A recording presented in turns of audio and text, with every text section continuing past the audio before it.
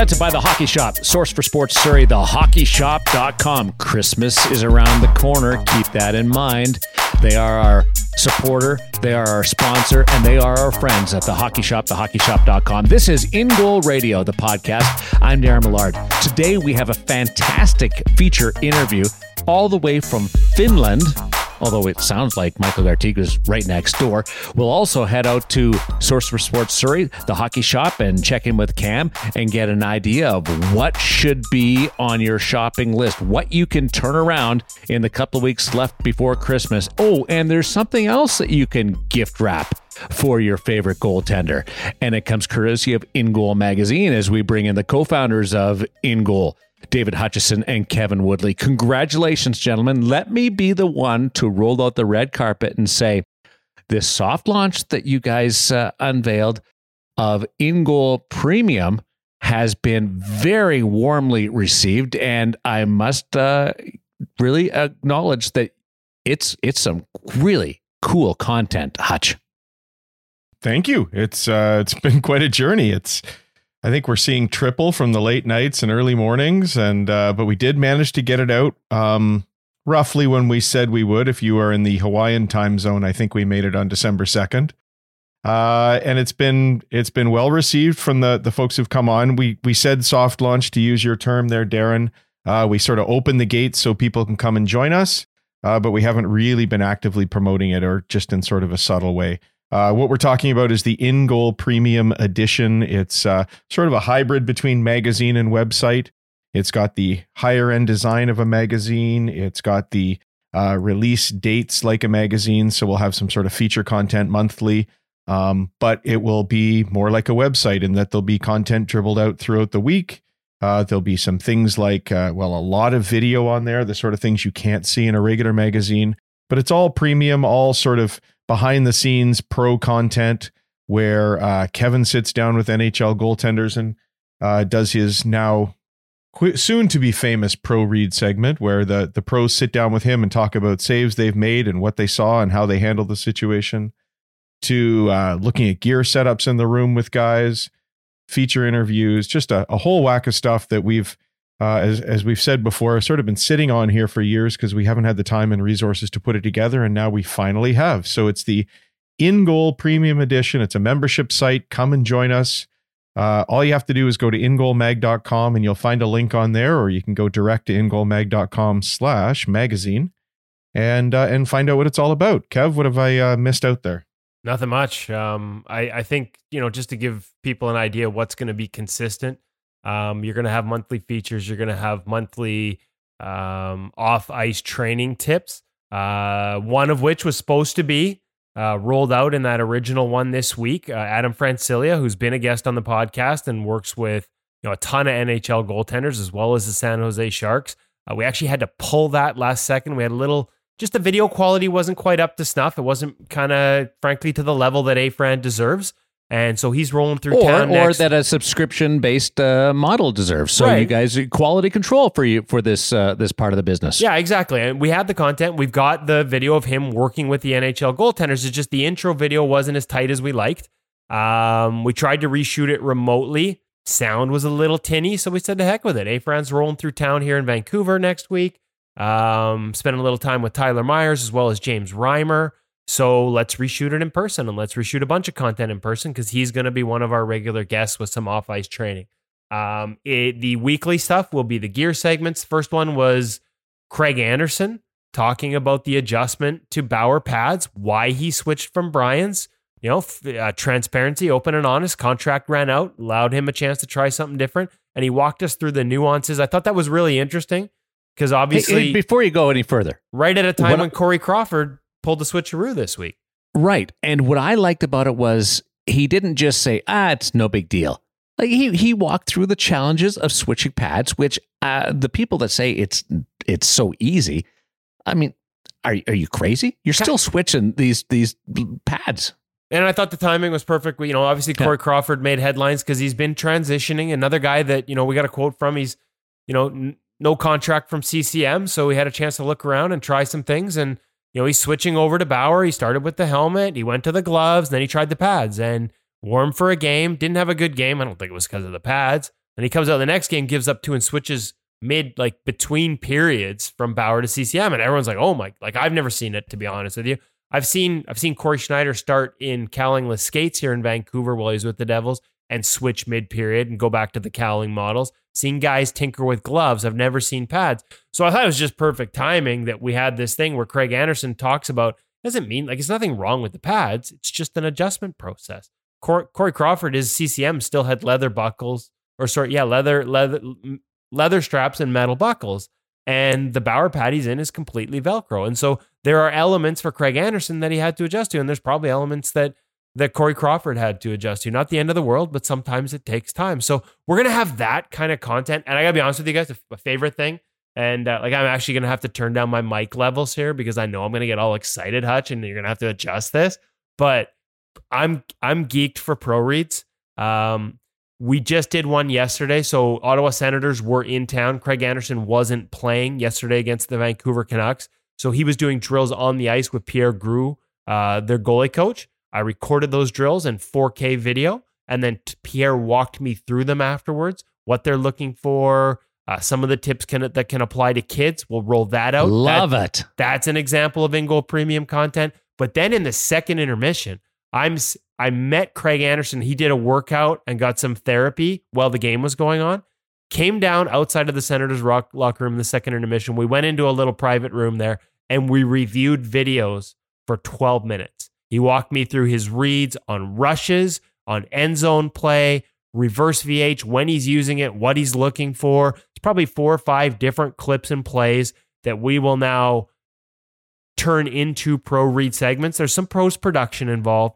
And Bruce Garriock, longtime writer for the Ottawa Sun, was in the room. It was a media workroom, and he comes down to work in the intermission for the third period out of there. And his name's Boo Boo.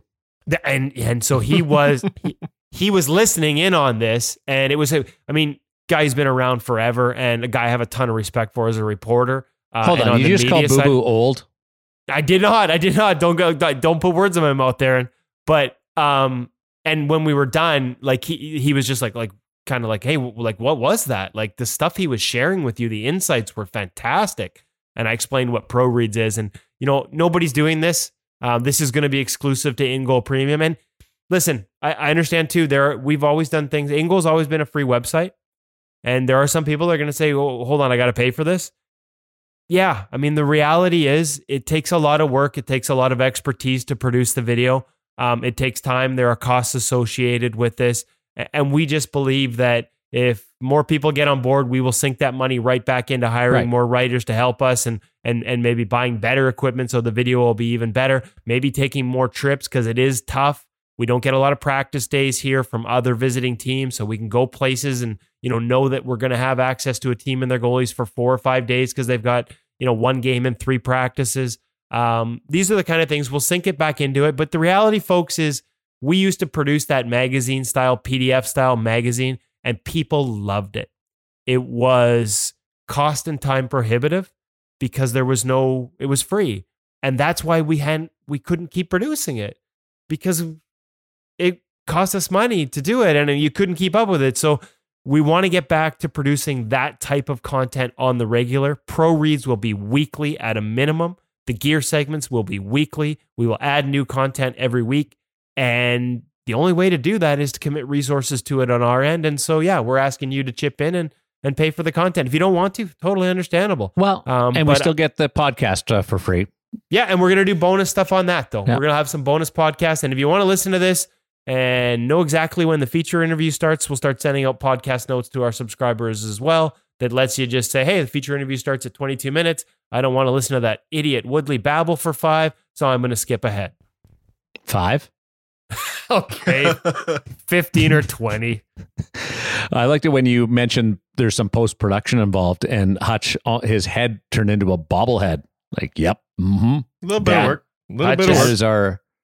He's our IT guy. Dad has been, let me say this, Dad has been grinding. I don't think Dad has had much sleep. If I was his age and slept that little, I'd be really cranky. But look at he's so cheery. I mean, he's probably like 2 or 3 hours a night to get this out. There is a crap ton of work involved in this, folks, and that's why we've gone with this model.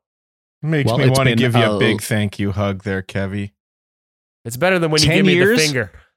10 years in the making. Yeah. More or less. Yeah, more or less. Yeah, it was about started in 2009, and it's all been evolving. We've had In Goal Premium in the back of our minds for at least 4 years, I think, and it's just been hard to find the time and resources to pull the trigger, but we finally did. I think the catalyst for the whole thing was announcing on the podcast that we had a deadline. Yeah, actually, you got something to strive against. If we hadn't put a deadline on it, for sure, I would have pushed it back to January 1st. And you know what? The whole thing comes together, and you find out that this podcast, ingoalmag.com, the reach that it has, the people that you connect with, that you don't even realize that you're touching, like Aki Neki from Finland. He has it bookmarked on his computer. Who is Aki Neki? Here's Michael Gartig. I mean, I thought it was pretty funny. My goalie coach, we were doing video, and like one of his like favorites was In Goal Magazine, and I was like, "Hey, I'm going to talk to them in a couple days." Michael Gartig is our feature interview today, and he is playing in Tampere, Finland, and that is his goalie coach, and that is just cool. You don't even realize that people who don't speak your language necessarily, it's not their first language, are still they're connected to you guys. You guys are world leaders. Well, and it's funny because as you go through the grind, and it wasn't easy to make this step, make this leap. And like I said, the amount of work that Hutch put into behind the scenes to making this happen, we do have a crap ton of content that we've been sitting on for over 4 years, and we'll start to roll it out. One of the moments for me where I knew it was all going to be worth it was the one I shared with you guys of Mackenzie Blackwood, of him in the locker room after a Devils game saying that old PDF that we talked about, the one that everybody loved, right, but we just couldn't keep up with because there was no, there just wasn't enough financial incentive, and it's hard to work that hard for nothing or to lose money. He used to read that all the time. And that was one of the ways, he learned as a young goaltender. So we're going to be able to produce that style content on a regular basis and hopefully continue to build those. Who's going to be the next goalie 5 years from now? It comes up into the NHL and says, I used to read In Goal Premium, and it helped me get here. So it's kind of exciting times. And we talked about the goalie coach, Aki. I actually met him and, again, talk about the resources. We spent the money to go to the Network Goaltending Symposium in Nashville a couple summers ago. And that's where we got the content. One of the feature articles this week at the In Goal Premium site is with Linda Blomqvist, who was one of the goaltending coaches in Sweden, who invented the RVH. We've got so cool full story on her and that process and what they went through, as well as 2 videos on the ice of her talking about it and then her demonstrating how they teach it over there. So goalies can learn about how it came to be, but also how to execute it. There's an example of needing the resources to go there. One of the other coaches that I met there was Michael Gartig's coach now with Tampere, and that's Aki Neki, who also works with Finland's under-20 team and is good buddies with Pekka Rinne. Pekka Rinne, I think they've worked together like since Pekka was a kid. They've known each other since he was a kid. I think he actually stayed at his place when he was in Nashville for the symposium. Great guy, heavily involved in Finnish goaltending. And since all this conversation and us launching and everything, I got a note from Gart saying that Aki would like to send us some stuff to publish. So cool. This is the goalie world growing closer together through In Goal Premium. I will stop talking now because you guys are nodding and laughing at me. Well, so much for my 5 minutes. You said Aki's last name 3 different ways, so Aki Neki. I wanted to cover my bases. The most recent one had me thinking that if a goalie ever questions what he should be doing on the ice, Aki just looks at him and says, "Just do it." Just do it. Yeah, exactly. Did I actually say Nike? That is, yeah, you did. Yeah, it was pretty close. Close. At least you picked up the allusion to something for the first time, Kevin. Well, usually we're over congratulations. Your head with I'm just looking to get some money out of Nike. Hey, if you want to come on, podcast co-sponsor, you're on. We named a coach in your honor. I look at it this way: the past meets the future, and it all comes together right here in the present with In Goal Magazine, ingoalmag.com, and the In Goal Premium edition. So I'm looking forward to that. I've seen some of the content that is up, and it is fantastic. And you can go down a rabbit hole pretty quickly. And it also is great for coaches and goaltenders and parents alike for education that your young goaltender needs or adult goaltenders. I'm really excited about this and proud of what you guys have been able to do. The Michael Gartig playing in Finland right now. His journey is our feature interview. That's coming up. But why don't we chat a little bit about what's going on at the Hockey Shop, thehockeyshop.com. Well, the Hockey Shop, they just wrapped up their big Black Friday through Cyber Monday sale. So if you were smart enough to listen to last week's podcast and check them out, you would have saved. You had an opportunity to save up to 50%, although some of those like half off pro level pads from a year or two ago, those all sold. The 2-for-1 foam core stick deal is no longer there, but there are still some really good prices on foam core sticks. They're kind of clearing out some of the old stuff to make room for the new. Because as we get into the new year and into April, it's going to be the new brands of everything. Hockey Shop is the place to go to find the new brands, find deals on the old. Already talking to Cam about some of the custom specs that they've ordered. The Source for Sports spec exclusives that they will have on some of the different brands. CCM, Bauer. We've been walking through the new product for 2020 already. In the meantime, make sure you go check them out because that means there's going to be opportunity through December and early in the new year to save on some of the old product. Top brands, Bryans, Vaughn, CCM, Bauer, Warrior. They've got it all. And they've also got a lot of interesting little, gadgets is the wrong word, but cool little things. Accessories is the best word. Thank you, Darren. Bookmark that at thehockeyshop.com. Because now is the time of the year where you need, whether it's a stocking stuffer or an extra present under the tree for the goalie in your life. First thing I'd do is probably get them a subscription to InGoal Premium for the year. Mm-hmm. That would be the smart play. Free shipping in that too. Yeah. And second thing I would do is probably check out thehockeyshop.com. And that's what we talk about this week with Cam. What are some of the popular items that people like to buy over the years to give to their goaltender? Things that are really easy to buy, and what are the shipping deadlines in terms of how much more time do you have left to get it and make sure it can be under the tree. Cam filled us in this week in the gear segment brought to you by thehockeyshop.com. Let's jump into the InGoal magazine, InGoal Radio, the podcast Time Machine, and join Woody and Cam.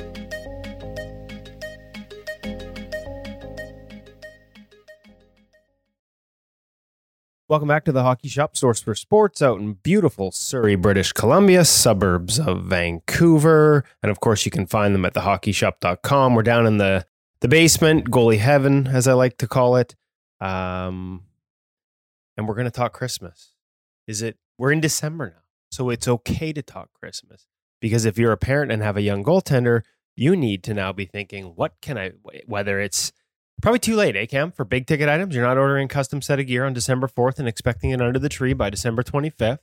But there are some items that you've seen as sort of popular, whether it's little gifts, extras under the trees, or even some big ticket items that you can still get if you're a parent and still have it ready and delivered by December 25th. So let's just go over it. You've been doing this for years. What are some of the most popular Christmas items here at the Hockey Shop Source for Sports for your little goaltender? For sure. A lot of the quick ones that we see come up are anything that can stocking stuff ideas. So buttons like end grips for your stick, quick things like that. Goalie block would be another great suggestion. I know we're currently sold out, but we're getting stocked up. So goalie block is that little rubber thing that goes on your stick that we talked about a couple of weeks ago. What was that? Sold out? We cleaned out through them completely, and we have another shipment on its way. Should be here by the end of this week. Not to steal from another far more popular hockey podcast, but I believe we can call that an in-goal bump. And we'll call it an in-goal bump. Nice. All right. Okay. So goalie block is coming back. That's actually a really good item because, again, we've talked about it. It's on the website. You can check it out on our social media, and it's a cheap priced item.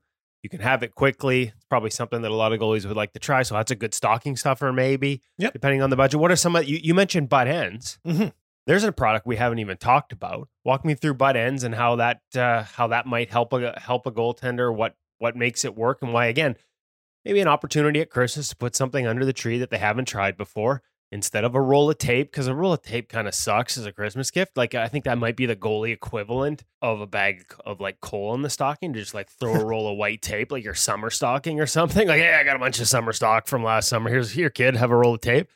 What's butt ends all about? So butt ends is now a product that basically is a replacement grip for the top end of your stick. So rather than having to tape, a large knob onto your stick, this is something that's already coming pre-done, and it's a grip that actually slides on to the end of your stick. So basically in the package, it gives you this adhesive spray that's also acts as a lubricant, so you're able to slide it on. And then once it's on, it's on there. It gives you supreme grip for playing the puck. as well as like your knob at the end of the stick. Different size knobs available, different. No, it's a one size kind of fits all kind of idea. And it comes in a few slightly different colors. It's just the accent colors that change in particular. But another great option instead of having to, waste a whole roll of tape on the end of your stick. And that is available, of course, at thehockeyshop.com. Price is... Ooh, you got me off the top of my head. I put them on the spot. You'll have to check it out at thehockeyshop.com and on our social media. Check out both our pages and we'll put it up there. That is a good gift item. Unless, of course, you're Mikko Koskinen. Found out this week, Mikko Koskinen basically has almost no tape on the end of his stick. Says it's because he's lazy. There's got to be a story there, and we will get to the bottom of it. Basically, like 3 wraps around the top of the stick, and that's it. So no butt ends for Mikko, but for the rest of you, it's a good item. Walk me through some other popular ones for Christmas. Is masks an item that you see move off the shelf as a Christmas item? Skates, what are some of the things? Sticks, I've had a lot of goalies tell me over the years, Pekka Rinne, one of his favorite gifts when he was a kid, was a pro model goalie stick. He said the only downside was they couldn't hide it under the tree. As soon as he came down, it was pretty obvious what he was getting. Yeah, it's a little bit hard to wrap that one and hide it, but that's a great Christmas item that we actually do quite a lot of is sticks. Usually because you're a young goalie or if you're buying it for someone, they already know what their size is and it's just a matter of lining up their size and curve for something they already have. So great option. We've got tons of sticks in stock, all that you can find on thehockeyshop.com. Great idea. Masks and skates are a little bit tougher because those are very personal fit items. The same idea as like leg pads, for example, because it does require a fitting process aside. If you happen to know exactly what you're after, it is a great option. For skates in particular, we do have quite a few customers pick something up to have something under the tree and then come back and get it fitted after Christmas, which is a perfectly fine option. If it's shipping across the country, a little bit more of a challenge, but that said, masks are, a little bit of a tough one because it is once again, a personal fit item. Well, that's a personal fit item for kids and they're always changing the personal fit. But if you've got a beer leaguer in your life and you want to make his or her Christmas, you just got to slip into the garage and see what they're wearing right now and get a fresh one. Which for some guys could be not a good thing to base it off of, depending on the condition of their mask and what it was. That's another story. That's another, yes. And yes, Darren and Hutch, I will eventually get a new cage on my mask. What are some of the other popular ones? Everything from sweatbands, just little accessories, things you can stuff in a stocking or quickly wrap and throw under the tree. Yeah, you know what? You say getting tape, but that used to be the go-to for my parents, is putting tape under there. I totally dissed your parents. Yeah, slightly, but they don't listen to the podcast, so you're okay. That said, I believe we're like going to be having Howie's tape coming in, which is an incredibly popular item. So between that and their stick wax and whatnot, that might be an option for guys to check out underneath the tree. I believe that will be a product showing up soon on our website. I'm not sure when the order's showing up. Sweatbands, that's another great idea. Goalies could always use sweatbands. And yes, they are replaceable. Yes, they are washable. And please do so. It gets so disgusting. Are you telling me there's people out there that don't wash the sweatbands? It's almost a weekly occurrence that the helmet will come in and it looks like it's just been left since they bought it. They haven't taken out the sweatband, haven't changed any of the hardware, or done any maintenance to it. Yeah, it gets pretty disgusting. I'm looking at you junior B kids. No, we're going to have to pause this while I go vomit in the corner. That's kind of gross. Yeah. Oh, I like the you got like the ShamWow sweatbands in here? Yes, we sure do. Speaking of grossing guys out, you go play a hockey game and you're wearing one of those and then you pull it out, like even after a period, and you go to the bench and you squeeze it. And it is like the ShamWow commercials. Like literally you will have a full cup of water, maybe 2 cups come pouring out of this tiny little sweatband. And guys are just like, oh, and you're like, yeah, guys, I'm working back here. Maybe you want to back check a little bit so you can sweat too. It's a great way to sort of drive that message home to a lazy defense on a beer league team. May or may not have done it once or twice. I was going to say there's some shots taken across the bow there. Okay, so we've talked about good little quick Christmas gift items. Obviously, you can go do your shopping online if you're not in the area at thehockeyshop.com. Find whatever suits you. If you got some questions about fit, return policies if it doesn't fit, make sure you check out, give somebody a call here. Lots of experts in the goalie department that are available to talk to you. What's the number, Cam? 604-589-8299. That wasn't your best radio voice. I think Hutch has got you on this one. We're going to have a radio voice off between you and him soon enough with the numbers. Shipping dates, though. I know it all depends. Obviously, if you're here in the Lower Mainland, come in person. But you can probably order right into like December 20th. You can't be like me and do your Christmas shopping on December 24th. But you can probably leave it a little later. If you're going across the country to other parts of Canada or even the US, got to start thinking about this soon, right? We're into, this podcast comes out on December 4th. probably got maybe a week to 10 days before your cutoff. So make sure you start that Christmas shopping now to get the best price, the best selection from the guys at thehockeyshop.com. Yes, on our website, our shipping calculator is super handy. Can give you an estimate of the date. If you find yourself over, just give us a call and see if there isn't something that we could possibly sort out for you. But that said, yeah, get on it sooner than later. And also try offline shopping. It's amazing. You can get it literally in 2 seconds. Well, they got to live around here. But a number of our listeners do. Offline shopping, that's a unique concept. Come into the store. It's a real slice of heaven, like we said. Goalie heaven down here in the basement. Sticks, too. You mentioned sticks as a popular item. Now, Black Friday sale is over. Looks like you cleared out a fair number of your pro foam core sticks at the 2-for-1. No longer 2-for-1, but some pretty good discounts. So if anybody's still looking for a foam core stick, they're still pretty steeply discounted on a separate rack here in the basement. Select foam core sticks. Select foam core sticks. Okay. But there's among those select are some very high-end pro level foam core from Warrior in particular that you're still trying to move out. So you can check that out again, hockeyshop.com or in person at the Hockey Shop Source for Sports. Cam, it's way too early to wish you Merry Christmas. I actually have to talk to you again before Christmas. I mean, I get to talk to you again before Christmas. But for those of you thinking Christmas shopping, get on it now. One last thing. Speaking of gifts, this is why I get paid the big bucks for segues. We want to start mixing this up in the gear segment. Instead of Ask a Pro, we're going to ask Cam.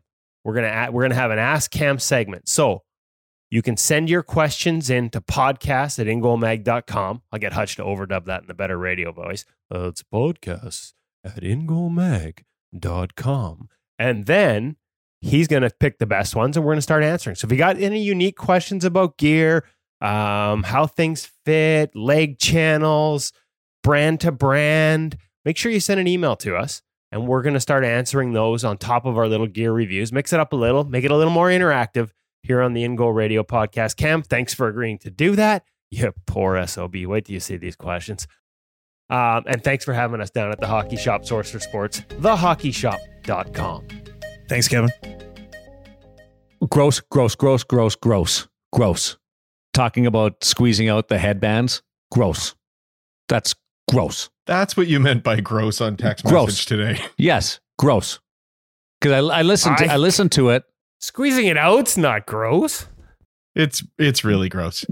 Yeah. Yeah. And I just like, Woody, how do you even have a beer league team to play for now? You throw those guys under the bus every single episode. If anybody's listening, and I know none of them are goaltenders, but if anybody's listening, they're not listening. What a cranky pants to have to play with you. Yeah. And he starts making up his own sales right in the middle of the gear segment with Cam. And Cam's like, oh, no, not all of them. Not everything. Oh, Cam, let's put these on sale. Oh, I'm with you though. Like the headbands, like change your mask stuff. That's gross. I couldn't believe when he told me that people didn't wash their headbands. Like that's insane. Hutch is nodding like. But then you took Hutch. Does that mean you agree it's insane, or are you telling me you leave it in the bag? That's a guilty look. I'll take the fifth on that one. I've gone back-to-back skates with it, but generally I try and make sure I wash it with the rest of my underwear. But seriously, Hutch, you just leave it in nonstop? Like you don't even know that it's attached by Velcro? You just think it's permanently in there? It's pretty dry by the time you get back to the next skate. Oh. I'll just say that Skippy over here decides to wring it out into a plastic cup that he carries with him to see how much he's working. That's gross. Probably taking volume measurements and recording them every week. That's exactly what I was thinking. Kevin's going to have a study soon about sweat volume being proportional to shot volume in games, and Steve Valiquette will help him publish it. I'm working on. Hey, speaking of Steve Valiquette, we are working on a deal. You want a nice little tease on the In Goal Premium side of things, where we should be able to do regular stories featuring some of the data from ClearSight Analytics. I'm still finalizing those details, but really every time I get a glimpse at it, it tells a story that is quite often different from the public narrative. And so the chance to explore that and maybe match it to some team trends in terms of how they defend in systems and how a goalie plays, I think that's going to be really cool. And so Steve's going to open the vault a little bit. Yeah, he's going to open the vault a little bit. I've been behind the scenes on just how much data is there. Can't give it away. Obviously, it's a product that NHL teams are paying for, and we have to be careful. But just little slices of data to show what they can do while at the same time telling stories no one else is telling. I'm looking forward to adding that to be part of the In Goal premium story as well. On the headband topic, first guy that I saw would change during TV timeouts was Ed Belfour. He would take it out, throw it to Brian Papineau, and put a fresh one in during TV timeouts. And I hope Brian was wearing gloves. Yes, yeah, but at least he was switching them out, not like some people. I have, you guys are going to ridicule me now, and I know I am just walking into this like 2-stick warm-up guy. But I actually have 2 sweatbands, and I usually good. By the third period, I swap it out too quite often because it's just so soaked that no. You take your mask off and switch your headbands during an hour men's league game where you just skate to the other end of the rink. Hour 20, we switch ends. I grab it for the third period. Not all the time, but quite often. Oh my because goodness. The sweat's coming down into your eyes by that point. You need a dry one. I knew I was. Oh my goodness. Damn it! I shouldn't have said that out loud. Fortunately, you're the guy for you, we all make fun of. Fortunately for you, if you go to the hockey shop, you can get your Sham sweatbands in 3-packs now. I think, can't you? Something like that. So. Are you trying to tell me, Darren, that if I was a forward, I'd have a tinted visor? For sure. Oh, of course he would. Of course he would. And trying to think, you'd have like blue tuck blades as well, and you'd have all the custom engraved. Probably. Can I just mention, I watched the third period and the overtime of Pekka Rinne and Andrei Vasilevsky this week, and it caused me to go back and watch the entire game. It was on in the room when I got back from covering my game, and wow, I think the style of play in the National Hockey League now. I used to watch goaltenders because one guy played a style that I liked, or he was unique, like Jonathan Quick. Now you can watch almost any goaltender and be really entertained because the style of the game right now is so fast and offensive. It's really cool, and those two put on a show. It was fun. The two of the more athletic, more entertaining guys in terms of watching. This is what we've always said. Like, you don't need goals to have entertaining hockey. You just need scoring chances. And if the goalies are good and you force them to make great saves, man, like to me, that's entertaining. These guys, sell that personality, sell that swagger, sell that athleticism, sell them taking away point blank opportunities. That's as long as you have scoring chances, I think you have entertaining hockey. I don't care. I don't know what the final score was in that one. I don't care if it's 1-0, 2-1. When you got goalies like that facing offenses like that, color me entertained. Yeah, it was great. It was an overtime goal, too, that won it for the Tampa Bay Lightning. So let's get to our feature interview. And Michael Gartig, you want to set this one up for us before we throw to it, Woody? Just a guy that I got to know a little bit when he was with the Vancouver Canucks, just for a year. Obviously, coming out of college, knew of him when they signed him, had worked, he's worked with some guys that we know here locally. Jeff Bada was his goalie coach in the BCHL, a guy that works close to me here in my area here in Vancouver, and a guy I've known and enjoy watching him coach. So just had some sort of common ties, and he actually reached out from Finland. I'd seen that he'd been having a lot of success after going over to the SM Liga. Won a Kelly Cup championship with Toronto's affiliate in the East Coast Hockey League, or ECHL, apologies, last season, and just thought there might be some really good stories there. He reached out, said he'd love to come on, and sure enough, there was some great stories there. Let's go to Finland and chat with Michael Gartig, the feature interview on In Goal Radio, the podcast presented by Source for Sports, The Hockey Shop, thehockeyshop.com. Here is Woody.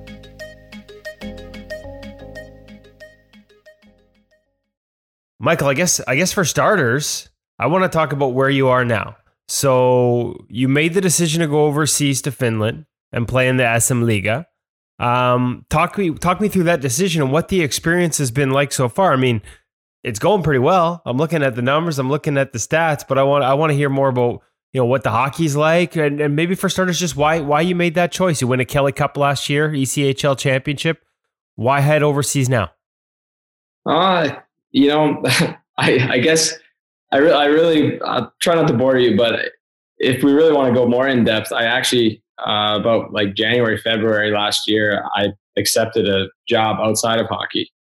Really? And so I was playing in Newfoundland, and I was having a really good year, which I was kind of just playing and seeing how it goes, and I was having fun doing it. And, I got a coaching offer from like a prep school in the US is, kind of the route that I wanted to do. And I got a master's in education and athletic administration. So it was very fitting. So I essentially accepted this position, and that was kind of in the back of my mind the whole time I was playing. But, as the year crept on, I obviously signed with the Marlies, and I got a couple of AHL games. And then in Newfoundland, I knew that we had a really good team. And sure enough, as playoffs keep going and we keep going further, I'm like, oh man, I think hockey is probably in the near future, and I don't see myself really hanging them up anytime soon. So, we won the Kelly Cup, and we talked, my agent and I talked, and we kind of discussed if I was going to be playing in the ECHL the following year, whether it would be on an AHL contract. I kind of figured it was time for me to maybe get out of there and try to go overseas. But, there's a lot of leagues over here, and if you're going to go to certain leagues, you want to make sure you're going to the right one. And when I got an offer about 2 days after we won the Kelly Cup from Tappara, and did my research, called around, and people are like, that's the best team in Finland. Like, you're going to the powerhouse of Finland. You'd be, stupid not to go. And basically, that was my no-brainer. Toronto wanted to have me back there. The Marlies, they were willing to offer me an AHL contract, but made it pretty clear to me that I'd probably be in the ECHL. And for me, I wanted to progress. And to be honest, Toronto, they were so nice to me. They were so understanding. And they basically told me, you had such a good playoffs. You had such a good year. You deserve an opportunity, and you should go get one. So that was really cool. Okay, so there's a lot to unpackage there. For starters, obviously the Kelly Cup championship, but let's go back to January. So you accept the job to work as a coach in a prep school. The two-parter there is you've already got your master's degree. I know you went to Quinnipiac for the full 4 years, but were you just doing extra school on the side while playing pro hockey for 3 seasons? How do you end up with your master's degree? And when you make that decision to go accept the job coaching, were you done with the game at all? Or were you not having fun at that point? Or was it just more trying to look at it as a career decision versus, the joy or the love of the game? I think it was a little bit of both. For my second year pro, when I played majority of the year, the whole year in Kalamazoo, I was not having fun. There was, I would say 5% fun in the whole entire year. But so during that season, I reached out to the PHPA, and they set me up with a program at Endicott College in Beverly, Massachusetts. And I got a master's fully online in 1 year. I actually completed it in Newfoundland when I was playing. And it was an amazing opportunity to, get my education, but keep playing. But basically what happened was the year in Kalamazoo, I had such little fun. I wasn't really playing in the ECHL. I was getting called up to the American League. I think I got called up 8 times. I didn't play one game. Getting called up for a 3-3 and sitting on the bench for 3 games. And, I'm not saying poor me, but it wasn't very fun because, I wasn't playing hockey, and that's what I was getting paid to do. So, when I signed with Newfoundland, I completely just, I had an ECHL contract with them, and I signed in September, and that turned into an AHL contract in November, December, and that turned into an ECHL championship. So you talk about starting from the bottom and then finishing on top. It was an amazing year, and I couldn't, I was so grateful. I had so much fun, and I just enjoyed the game again, and here I am now. So, like you said, tough year in Kalamazoo, not much opportunity to play. But last year, you signed with the Growlers in Newfoundland, 909 save percentage. You end up finishing with a Kelly Cup ECHL championship. But like you said, called up to the Marlies, played a couple games, had some success, 917. Was it just all about enjoying the experience, Michael, or were there elements of your game? I mean, I know you're a student of the position, so you're always looking to evolve and try new things and learn new things. What was it? Was it just the environment, or was it a bit of evolution for you too? Well, I mean, as you get older, like I think the truth really is as goaltenders, we get older, we get better. And maybe a lot of that comes with maturity and kind of realizing like being more coachable and being able to adapt to the different styles of play and whatnot. But really what it was like, I talked to my girlfriend before the year, and I just said, like, I have to do this. I need to play because I cannot end on that note, like finishing off in Kalamazoo. And it was just, I just needed to like know that I could do it. And then when I went into Newfoundland, I said, you know, if this is my last year, I'm going to go in and I'm going to have as much fun as I possibly can. I'm going to be a part of the team. I'm going to enjoy the guys. I'm going to have fun when I can. And then I'm going to be the hardest working guy on the ice. And it kind of all went together, and we had an amazing team. Like we're an ECHL team with AHL players. And,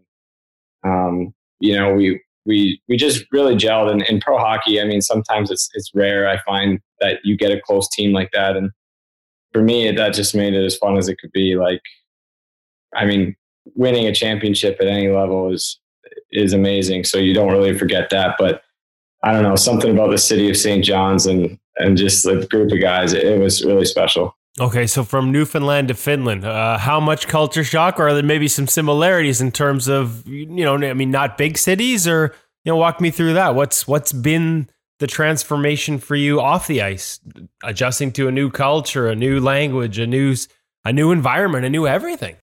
Yeah, so that's where like I could probably start to tell some more stories, but we're listening. We'll take them.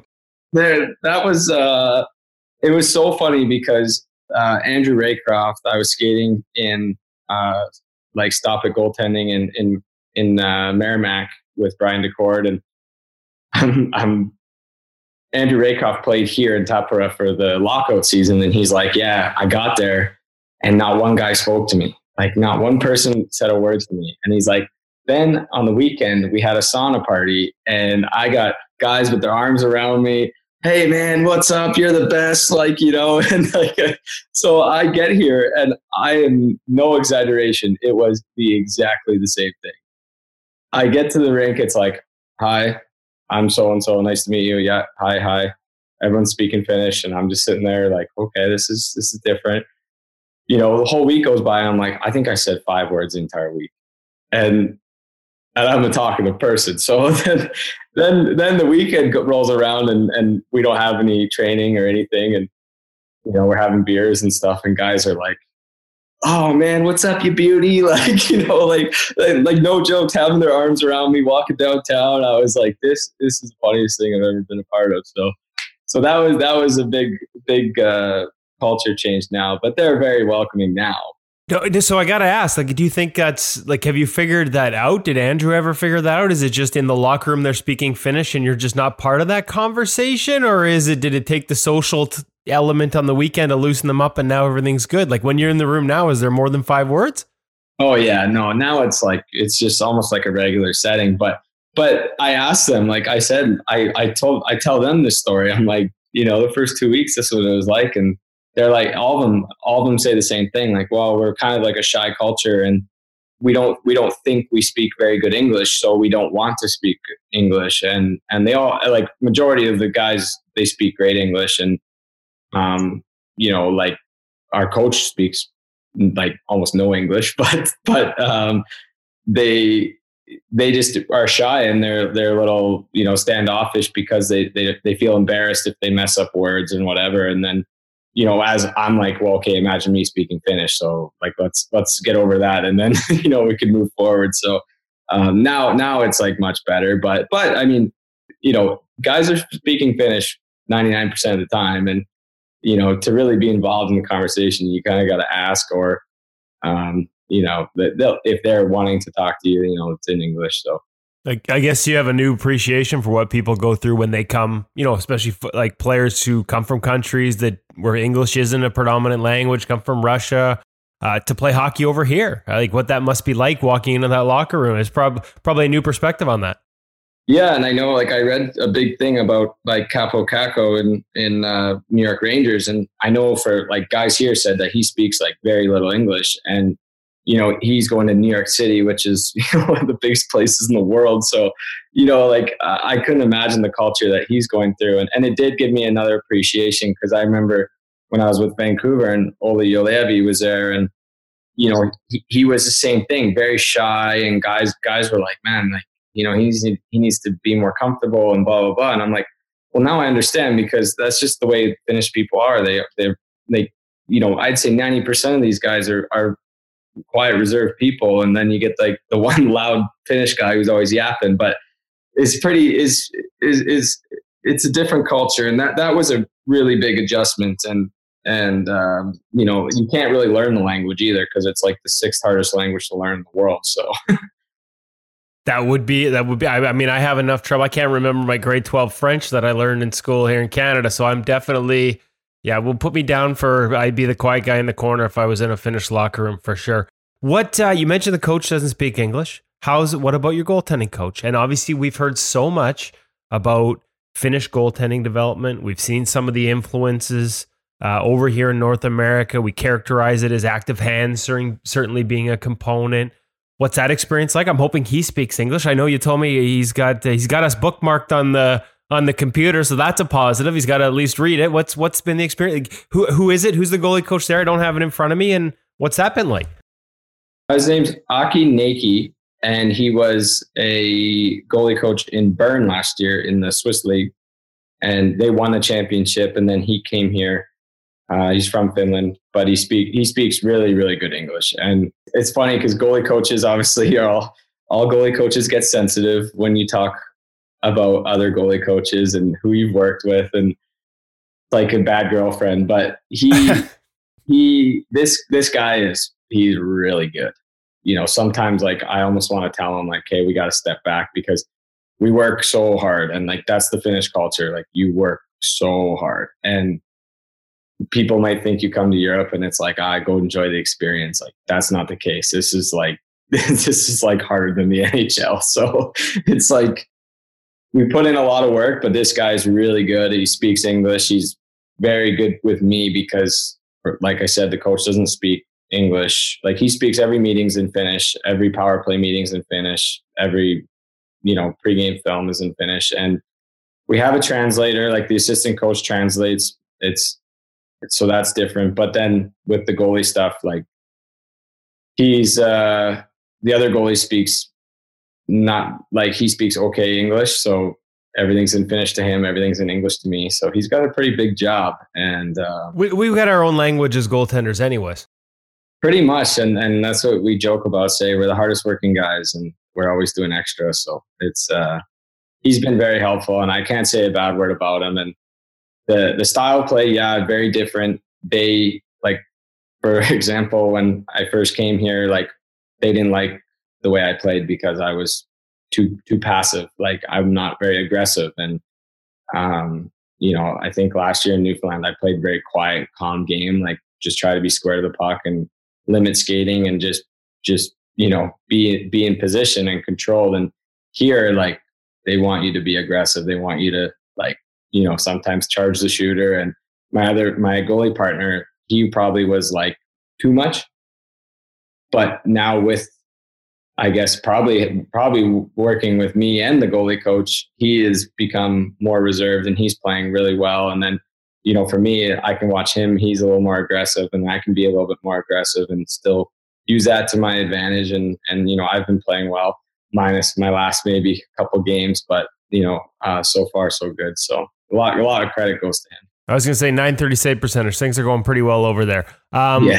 Now, when you say crazy aggressive, like you mean like heels out above the top of the crease? We're not talking like charging out 2-pad Johnny Bower poke checks out here. Which is just, you mean more positionally a little more assertive? Yeah, like of course, like the goalie coach, of course, he wants everything to be in control, and he's okay with you being aggressive as long as you are controlled. But like I think the coaches and like even like the managers and like they love like the Finnish style of goaltending, and that's like go get them, So that I think, but maybe when they watch me play, or especially earlier on in the year, like I've gotten so much better at skating, and like this is the first year that I can actually say like I'm probably like a pretty decent skater, and I've never been able to say that in my career. So I think now they see though that like maybe the passiveness and like the calmness is helpful, like putting rebounds into the net and getting hit in the chest instead of scrambling and diving head first. So it's probably a little bit of seeing both ways. A little less highlight reel saves for the marketing department is may not help the marketing department, but it's probably a good thing as a goaltender. Yeah, seriously. I don't think I've made one this year opposed to last year in the ECHL. You're stretching out a lot. What's the style of game like over there? We've heard that, among the Finnish leagues, among the European leagues, the Finnish, the SM Liga is a little closer to North American style. There's a little more directness in the attack. Whereas, some leagues over there, it's all pass, east, west. I know you play, is it kind of a hybrid building? It depends on where you're at. Some of the rinks are bigger than others, but it's not all the full Olympic size sheet like most European rinks. Like, walk me through some of the nuances. And is that tough as a goaltender? Not just adjusting your angles, maybe even depending on which team you're playing and which rink you're in, or is it pretty much standardized to that hybrid between North American and Europe? No, it is like every team here plays a different style. And like, I think a big thing what I learned was that every team in this league has a budget, and it goes from, like there's 4 teams that have a pretty high budget, and then there's probably 4 teams that have a pretty low budget. So like those top 4 teams are pretty darn good. And then there is a little bit of there's a bunch of teams in the middle that are, they can probably beat you on any certain night, but then there's the bottom teams, and those bottom teams are, you should win, whether it be on the road or at home. So that was interesting to me. I didn't really get that, but I mean, they had the budgets listed in the newspaper, so it's not a secret. And, you do play in certain places, smaller market teams that have a little smaller rinks, and then you play on some rinks that are like Olympic size ice. So yeah, I think that's a factor. But in terms of the style of play, like it is definitely more defensive than it is in North America. I compare it more to the AHL than it is the ECHL. Like AHL is very like you go north and you're chipping pucks in and you're going, and that's how it is here. But it's a possession game. So you might have a shift. You might have a shift 5-on-5 in their zone for 2 minutes, but you might not even get a shot on net because the team will just box in. And it can be kept to the outside, and some teams will just trap. Some teams, will play more aggressive. So it's a little different. A little more controlled than the ECHL? Like, is there, the ECHL got a little more scrambly, a little more broken plays? I mean, just as a development league, as a goaltender, I've heard this over the years, like it's easier going up to the AHL is easier than the ECHL. And in some respects, nobody wants to disrespect, but in some respects, the NHL can be easier as a goaltender just because guys are there's less broken plays, there's less mistakes in front of you. Guys are sort of where they're supposed to be, doing what they're supposed to do. Yeah, 100%. Couldn't agree with you more. And like, obviously, like for my time in the American League, and maybe I didn't take as good advantage as I could have when I did come up. And Newfoundland, we did a good job, but I'm not discrediting Kalamazoo or the coaching staff or anything, but man, it was a run and gun game where like you're giving up a lot of chances, and it can be really hard on a goalie. And you see it all the time. I mean, you see a lot of good goalies in the ECHL, either, struggling because of, there's a lot of backdoor passes and broken plays. And in this league, it is defensive minded play. So there's games where you don't see very many grade A chances, and that's definitely helpful. And I think in the AHL, you can be like that at times too. So now you mentioned skating a few minutes ago, and that you'd improved your skating.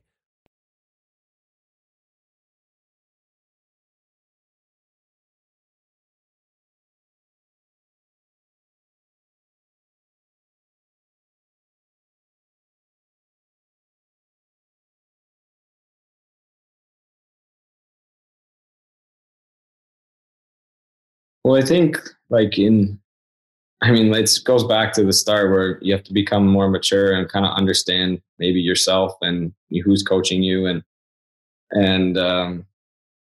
understand the game just better. And I think like when I was in Kalamazoo, for example, I was chasing the puck. So like, I'm charging the guy when he comes down on 2-on-1, I'm charging the shooter. And if he passes back door, I'm not even close to being available to it. Whereas in the next year in Newfoundland, I changed completely where I'm not charging anyone. And I'm going so passively to the shooter that if he passes that, I'm available for the backdoor save. But here now it's like we do so much skating where to the point where like on a power play, for example, I think that would be the biggest thing. Crossing that middle line, I used to slide all the time to the back door. So like you're challenging the shooter and he passes across and you're just sliding because you feel late to the pass or whatever reason, and you slide over, then you get up on your feet and you try to make the save, or you're making the save as you're sliding. Whereas now I'm like, we have stats and we do tracking of how much goals you're getting scored on from, zones, and just what Steve Valiquette does basically in Finland version. And like my Royal Road, I've been scored on 0 times. So this year I've been scored on 0 times from a pass across, which I think directly goes towards my skating, because like if I'm on one side and they pass across to the other, obviously my head tracking to the puck is doing the thing. But if I'm skating, I'm already in position for that one timer or whatever that shot is, and I'm staying on my feet. And that's the biggest difference, even from the beginning of the year till now, staying on your feet. Like if I'm coaching, goalie coaching, like I'm pounding that into my students. I love for kids to stay on their feet as long as they possibly can to be available for the shot. Yeah, just beating plays and beating them on your feet, beating them on your skates. You talked about the Finnish goaltending coaching. One of the things that we've seen, at least, I don't think anything's universal. There's no absolutes in the sport, but we've certainly seen more of it from goalies coming from Finland, and we've heard that this is more of a philosophy, but shuffles versus T-pushes. Obviously, it depends on the length of the push, how much distance you have to cover. It's clearly situational, but as you get into coaching and being coached over there, is this something you've noticed? Is this something you've utilized in your game where, maybe from the top of the crease on to the same side post, instead of a slide or instead of defaulting down or instead of having to open up that lead leg in a T-push, you just make a shuffle and you're there. I experienced any of that from the coaching? You see the benefits, or you're still only a couple months in over there? Yeah, no, I think if it's on the same side of the ice, a lot of it can be shuffles, and he kind of allows us to maybe whatever is our strength. But I think a big thing is what we've been doing, like with that, say like from one face-off dot to the other face-off dot. It's not just like a T-push. You kind of have to C-cut, then T-push. So you're forward, and then you kind of like C-cut backwards, then your head and everything else goes, and then you T-push over to the other side. And for me personally, I find that's been so successful because like I said, not the strongest skater. So it gives me a little bit of momentum with the C-cut, but then it allows me to be square to the middle, like if something is to happen, So the C-cuts, we've seen the C-cut used as a momentum build. Some coaches like it, some coaches don't. But in addition to a momentum build, you're using it to build that angle before you push. And so when you arrive, I'm guessing you're probably getting there set and square because you've sort of created that angle through the C-cut. Yeah, exactly. And it's so funny because like, it's so funny that you say like with the T-push and the shuffle, because like, I mean, one summer I skated with Steve Valiquette and I'm doing like the double shuffle. We're doing like the double shuffle, or we're trying to limit as much. An example is this summer I'm doing the double shuffle, and this guy is like, this loses his mind on me. Like, what are you doing? There's no way you're double shuffling. Like, you can't shuffle that. Like, you have to open up your hip and T-push. And I'm like, for one, I'm old and it hurts to T-push, but for two, like, I actually think it's just as efficient. So. But like everyone's different. And I think, learning these tools, no matter who you are or what you're doing, it is important. So I think you do what works, but at the same time, it's good to have all these tools in your bag. Well, there's a perfect opportunity. So fill us in. Like, where's your background? Obviously, from a coaching, the evolution of your game, we focused on Finland. We've talked about your time with Newfoundland, the Growlers, and the Toronto Marlies last year and their organization. We haven't really touched on Quinnipiac, playing in the BCHL before that. How'd you get started in goal? What made you want to be a goalie, and what was the evolution of of your game growing up and into college and now as a pro? Who were some of the key factors? Yeah, I think like I read some of the stuff that you put out there, like with Big Brothers, and I almost reached out to you because we had an unfinished basement in our house in Prince George, and my brother played hockey. He's 3 years older than me, and like his friends would come over and I wanted to play, and he'd be like, well, if you want to play, you can play, but you got to be goalie. So probably like a little bit of a revenge thing where he could just wire shots at me and try to hurt me. But I think that's kind of where I got started. And then on another like part of it too, which is funny, like you say, people have a business mind. And I was like, when I grew up in Prince George, there was not very many 1991 born goaltenders. So once I kind of realized that, like I got to like Adams, maybe like 10 or 11 years old, I was like, there's no goalies my age. Like I should just be goalie. Like, I can make the top team, and then, I'll play a lot. So a lot of the years that I did play rep hockey as a second year, I always had a 1992 born goalie with me. So it usually benefited me because then I was playing more, and, that's kind of how I got started. And then, I definitely was like a late bloomer. I kind of just played off athleticism, and playing in Prince George, like probably not usually the strongest teams, and a couple of really good players, of course, but then we had a little more of a hard time competing with the Vancouver teams, and, we do okay maybe against the Okanagan teams. But, I actually started off with the Quesnel Millionaires, and I made the team out of training camp when I was 17 years old, and I was on the bench for maybe like a month and a half, 2 months. And I went in once in relief and didn't play very well, and got back to Quesnel, and there was a goalie's gear in my stall. So I writing was on the wall, and I actually ended up going play junior B in the KIJHL. And I actually think that's where it all started. I was so lucky that I had this coach named Dale Hadoon, and everyone calls him Dooner, and he's still coaching in the KIJHL with Undermile, I believe. And this guy was just like probably the first. Of course, I had coaches in my minor hockey that believed in me and gave me opportunities, and I'm obviously thankful for that. But this guy was like,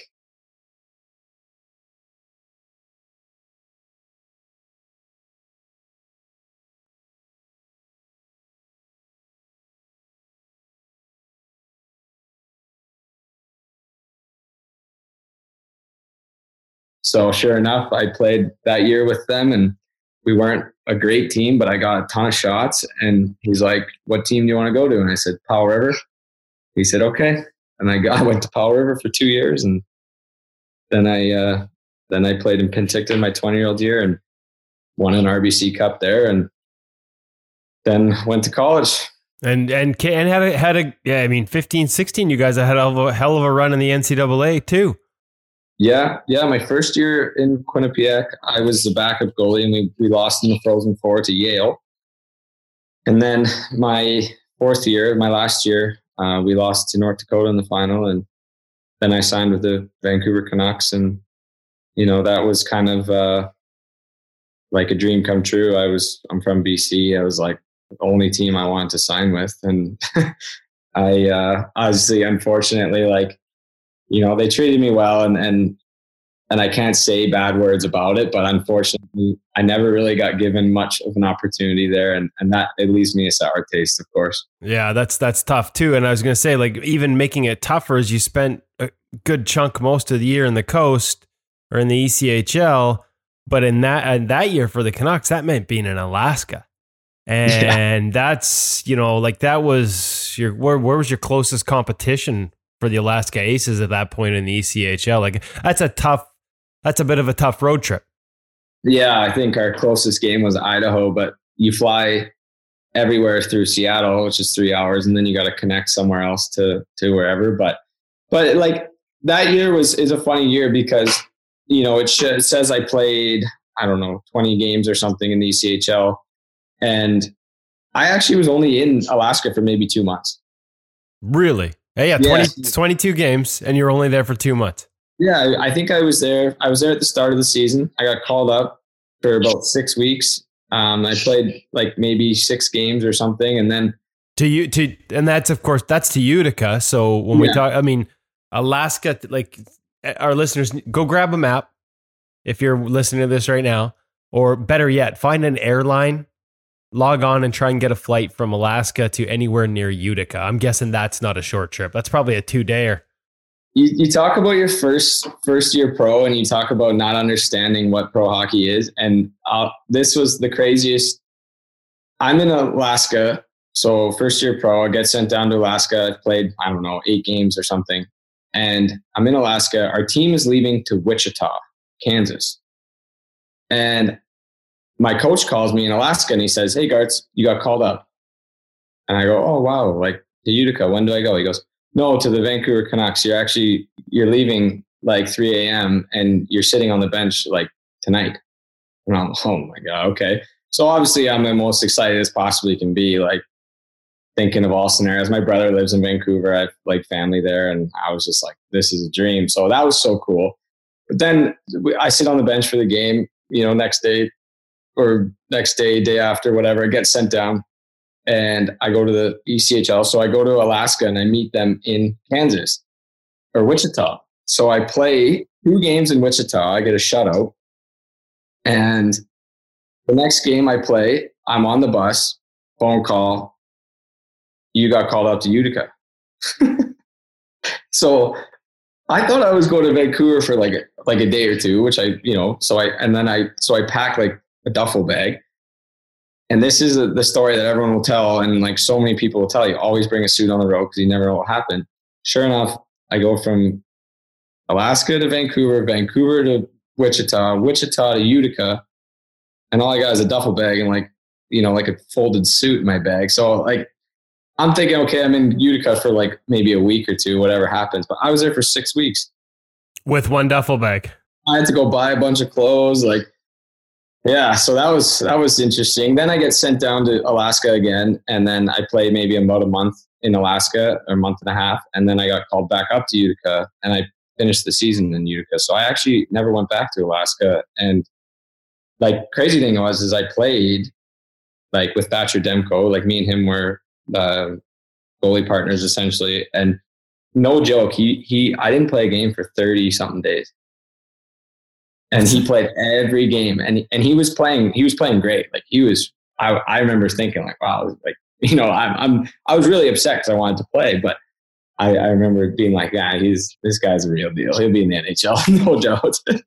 What's that like though? Like your first year pro and you're sitting there watching for 30 days, and how has that experience helped you now or as a pro over the years or even in life? Like that's a tough experience to go through. Can you find positives in it? Can you find takeaways from a maturing standpoint or lessons? I think the part that frustrated me the most was I was on an NHL contract.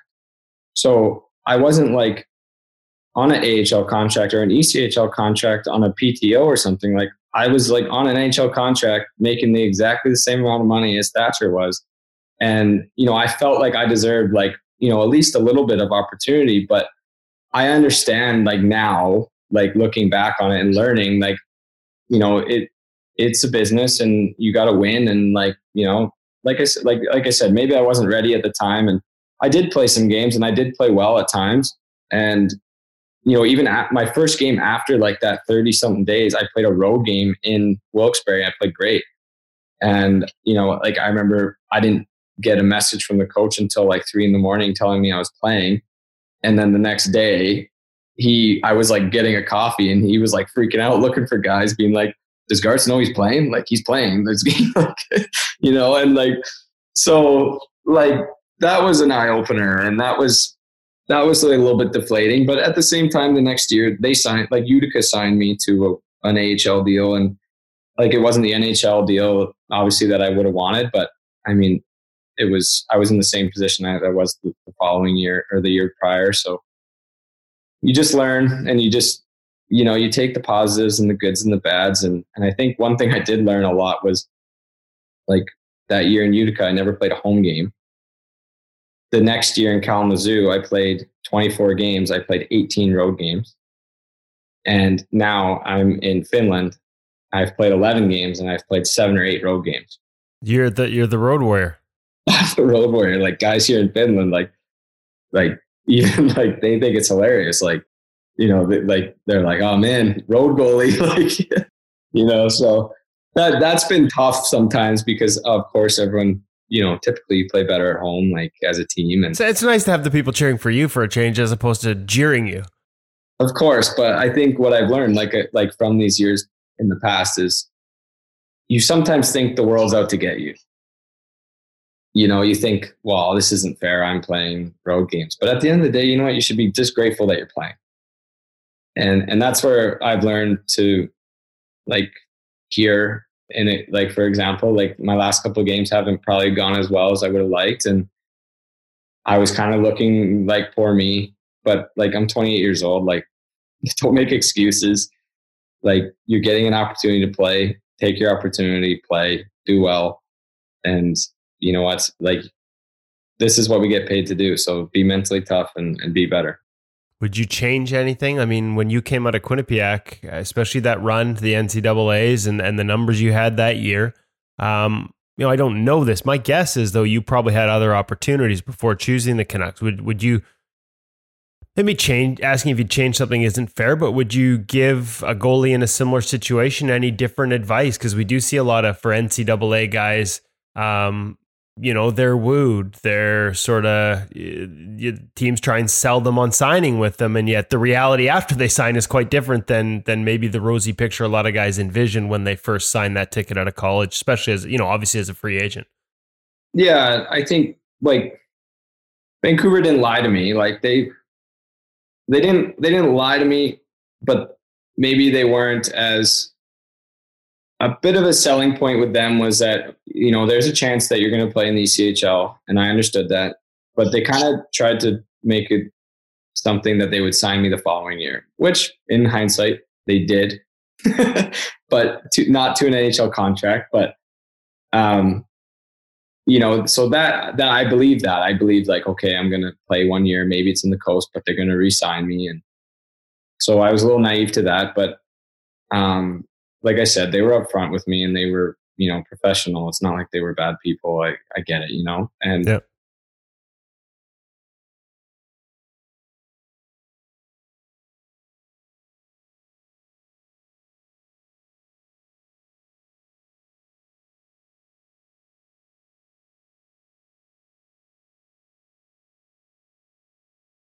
their goalie that signed an AHL contract, I think he signed a 2-year AHL contract. He played in the AHL that year and was like getting a lot of opportunity just on an AHL contract. So sometimes maybe the NHL contract seems so appealing, but wherever you're getting the most opportunity is what's most important. And, you know, for me, I wanted to play in the AHL. And I mean, for me, I still want to play in the AHL. And I feel like I can play in the AHL. And that's hard for goalies to understand because I'm not the only one, of course. You know, everyone at this level thinks, you know, they're capable of doing so. And they probably are. And that was, you know, that's a little bit of an eye opener. But at the same time, you can't have regrets.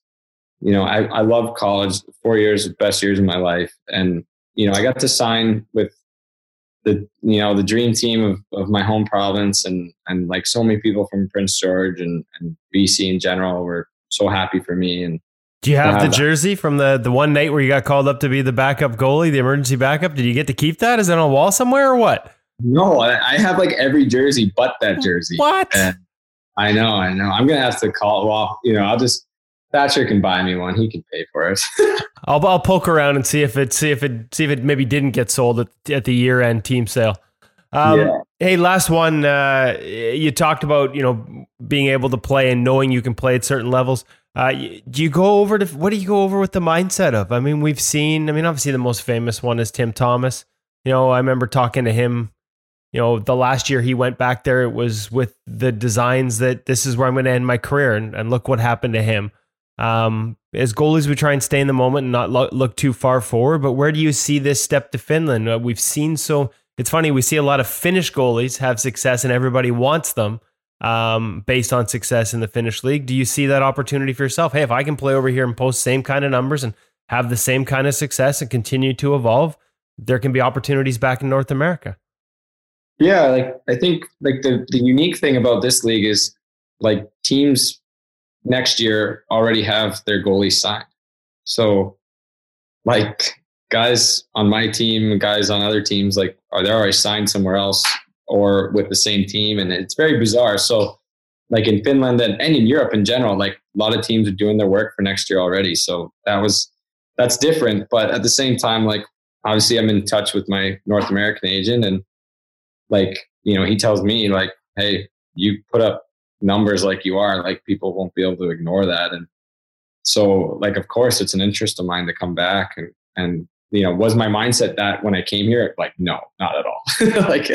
like I was thinking more like, let's just see what this has in store. But yeah, no, of course, like I think if you play in Sweden, Finland, Switzerland, Russia, of course, like, you know, those leagues, like anything's possible. If you do well, like you could probably jump back over and do well, and you're seeing success with that. But for me, like I said, like if that does happen, like I want to be like a 3 or a 4 in the AHL, and you know, of course I want to be in the NHL, but like in realistic terms, I'd like to be playing in the American League so that I have an opportunity to potentially play in the NHL. And, you know, like Toronto, when I was done the year there, like they told me like, you should have AHL interest, like you can play in that league. And like, we believe you can too, but like we have prospects, and, you know, my age is obviously a factor too. I'm getting older and that hurts me, but I mean, this league's good enough that if you do well, I feel like,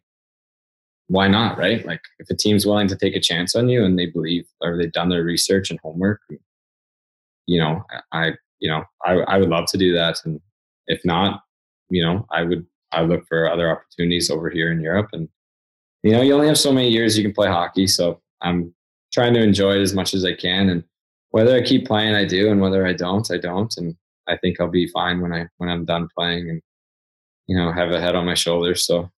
And there's still that prep school job. They holding that one for you or what? The guy is an awesome guy, and he's gonna have to hold it a while. I think he's gonna have to wait on you for a little while here. Well, we're still in touch, but he understands. He wants me to keep playing and doing well. So.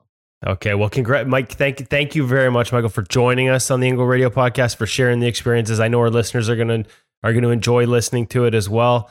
Continued success over there, man, and let's stay in touch. I'm very happy to hear that your goalie coach does have In Goal Magazine bookmarked on his webpage. So, you know, keep an eye out over there and keep in touch with us. And we'd love to continue the conversation as you continue the career. So thank you very much. Yeah, thank you for having me.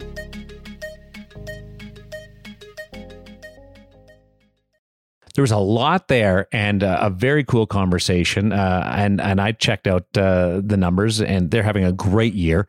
The story about how he was basically warned that nobody was going to talk to him when he first got there, and then it worked out exactly the way it was warned of him and set up was cool. But becoming a better skater mid career, that was neat. The shuffle versus T-push, that was a cool conversation. Hutch, what kind of jumped out at you here? How about a duffel bag on the road for 2 days that turned into 6 weeks? I mean, it's a real behind the scenes look at what it's like to be a minor league goaltender. All the way to Alaska, then all the way down to Utica, Vancouver, all over the shop. It's not easy chasing the dream. Yeah, and he wouldn't take a shot at Vancouver, but I got to say, like that year, you know, he was good about it, and he had no disrespect and nothing but good things to say. But man, we in the media, we watched that and we're like, seriously? Your ECHL affiliates in Alaska, your AHL affiliates in Utica, and you're in Vancouver. Like, does nobody have a map in this organization? And yeah, you can sort of laugh it off, and he did, the experience he went through there.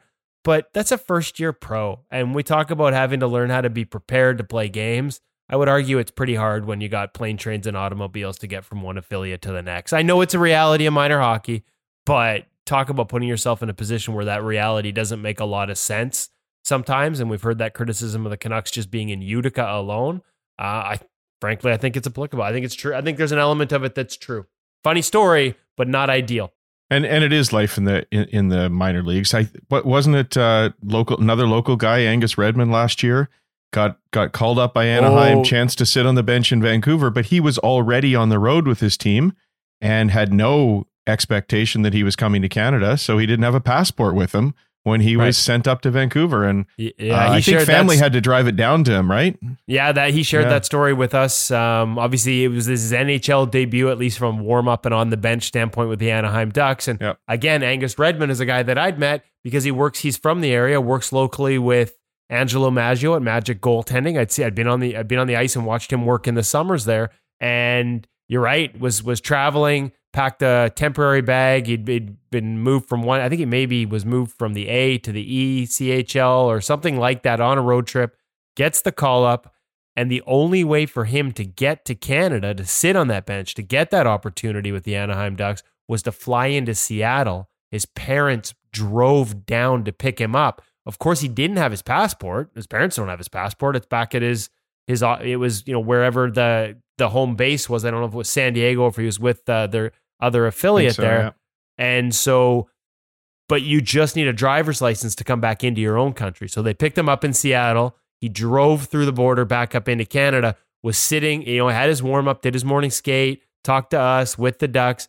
They were chartering back to Anaheim that night. And if his passport didn't arrive before the end of the game, that flight was leaving without him and he'd have to wait and then go back down. Fortunately, the courier got it to Rogers Arena before the game ended, and he was able to join the team in the trip back to Anaheim. So some lessons there. Never pack too light, and always make sure you have your passport on you if you're in the minor pros of your early stages of your hockey career.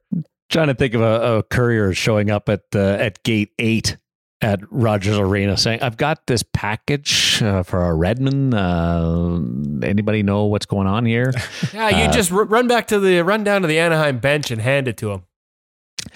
Becoming more patient. I thought that was cool. Year to year in the ECHL, and the fact that he didn't want it to end the way it did, the way it was set up to do, and he decided he was going to play one more year, and he won that Kelly Cup and got some experience with the Toronto Marlies. So there's also one other one, and this was just a random drop in through your conversation and the small world of goaltending. But he mentioned his junior B coach, Dale Ledoux. Dooner. Okay? Okay. Dale Ledoux, well, we just knew him as Dooner or Dale, had a very strong influence on my minor hockey career and worked at the International Goaltending School in Yorkton, Saskatchewan with Reg Kachanowski, but was also part of the Brandon Minor Hockey Association. And Dooner and I go way back. And I his last name, nobody ever said it. I just called him Dooner. So when he mentioned Dooner there, I almost fell off the chair. So I think that is so cool. And Dooner he's a salesman, he's a teacher, he's a mentor, he's a friend, he's a great ambassador of the goaltending community. He was a college goaltender way back when. So Dooner, a shout out to you and congratulations on mentoring this young man who's now in his mid-20s. So that's the small world of gold. Like my parents know Dooner. It was wild to hear his name brought up. Well, small world, and also just goes to show you that the different people that can have them, may not seem like from the outside, you may wonder how big an impact, but clearly a huge impact on this guy's career. Yeah, and Dale he was a funny guy. He was the first guy that I ever saw do the how a horse sounds when it was walking through a stable on concrete or whatever, like the clop clop. He would do that with goalie skates at goalie school. I just thought it was funny. Maybe explains why I never made it, because I thought that part was funnier than stacking the pads or doing a T push or something. But there you go. There's I'm guilty of rambling. I've got a similar one.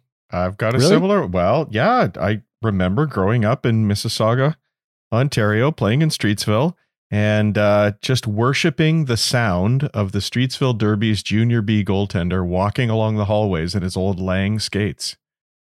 I don't know if you remember those. Yeah, and I just had to have a pair of those skates. So that is cool. Very, very, very similar. You know what I'm hearing? We need like our own little in-goal ASMR studio to imitate these. You guys probably don't. Was it ASMR where they make the sounds in the mic? Yeah, I know what you mean. Yeah, we need one of those to. So We need to, this is an audio format. We need to drive sales to certain, forget like reviews of equipment. We need to make sounds that they make and create subliminal messages to go buy this skate. Who's a goalie sound effect person out there listening in and wants to help us out? Let's do that. We'll add it to In Goal Premium. Congratulations, guys. And for everybody that wants to check it out, go to ingoalmag.com and just, you won't be disappointed. Trust me on that. If you want to see behind the curtain, I love listening to the stories that everybody is able to bring through this podcast, but that just takes it up another level. Woody? Just one quick tease. Like, we did talk about some of the content that's up there right now. Obviously, Craig Anderson sharing how the switch to Bauer. We talked about that. There's a Carey Rice. He's usually called Carey Price. Pro reads, where he walks us through a play and his reads on it, and a fascinating read why he makes a half butterfly save. And why he was holding an edge to push. Like, just, it was fascinating to walk through a play with him. We talked about Linda Blomqvist and how Sweden invented the RVH, the role she played in inventing the RVH, and sort of the evolution of it starting in Sweden. And the other article that we didn't mention is just a simple movement skating drill. James Jensen, coach of the Everett Silvertips, worked with him up in Kelowna. But his demo goalies for this one, guys, none other than Laurent Brossois and Connor Hellebuck, demoing a skating drill. Probably the guy who's right now, I would say, is the favorite for the Vezina Trophy. So if you want to watch him do some skating drills and learn how it can help your game, check that out this week at In Goal Mag, the premium edition. That is what you call putting a little gloss on this episode, or you might say, based on our feature interview, some finish. Ooh. For Kevin Woodley and David Hutchison, I'm Darren Millard. Thanks for listening to In Goal Radio, the podcast. Have a great week.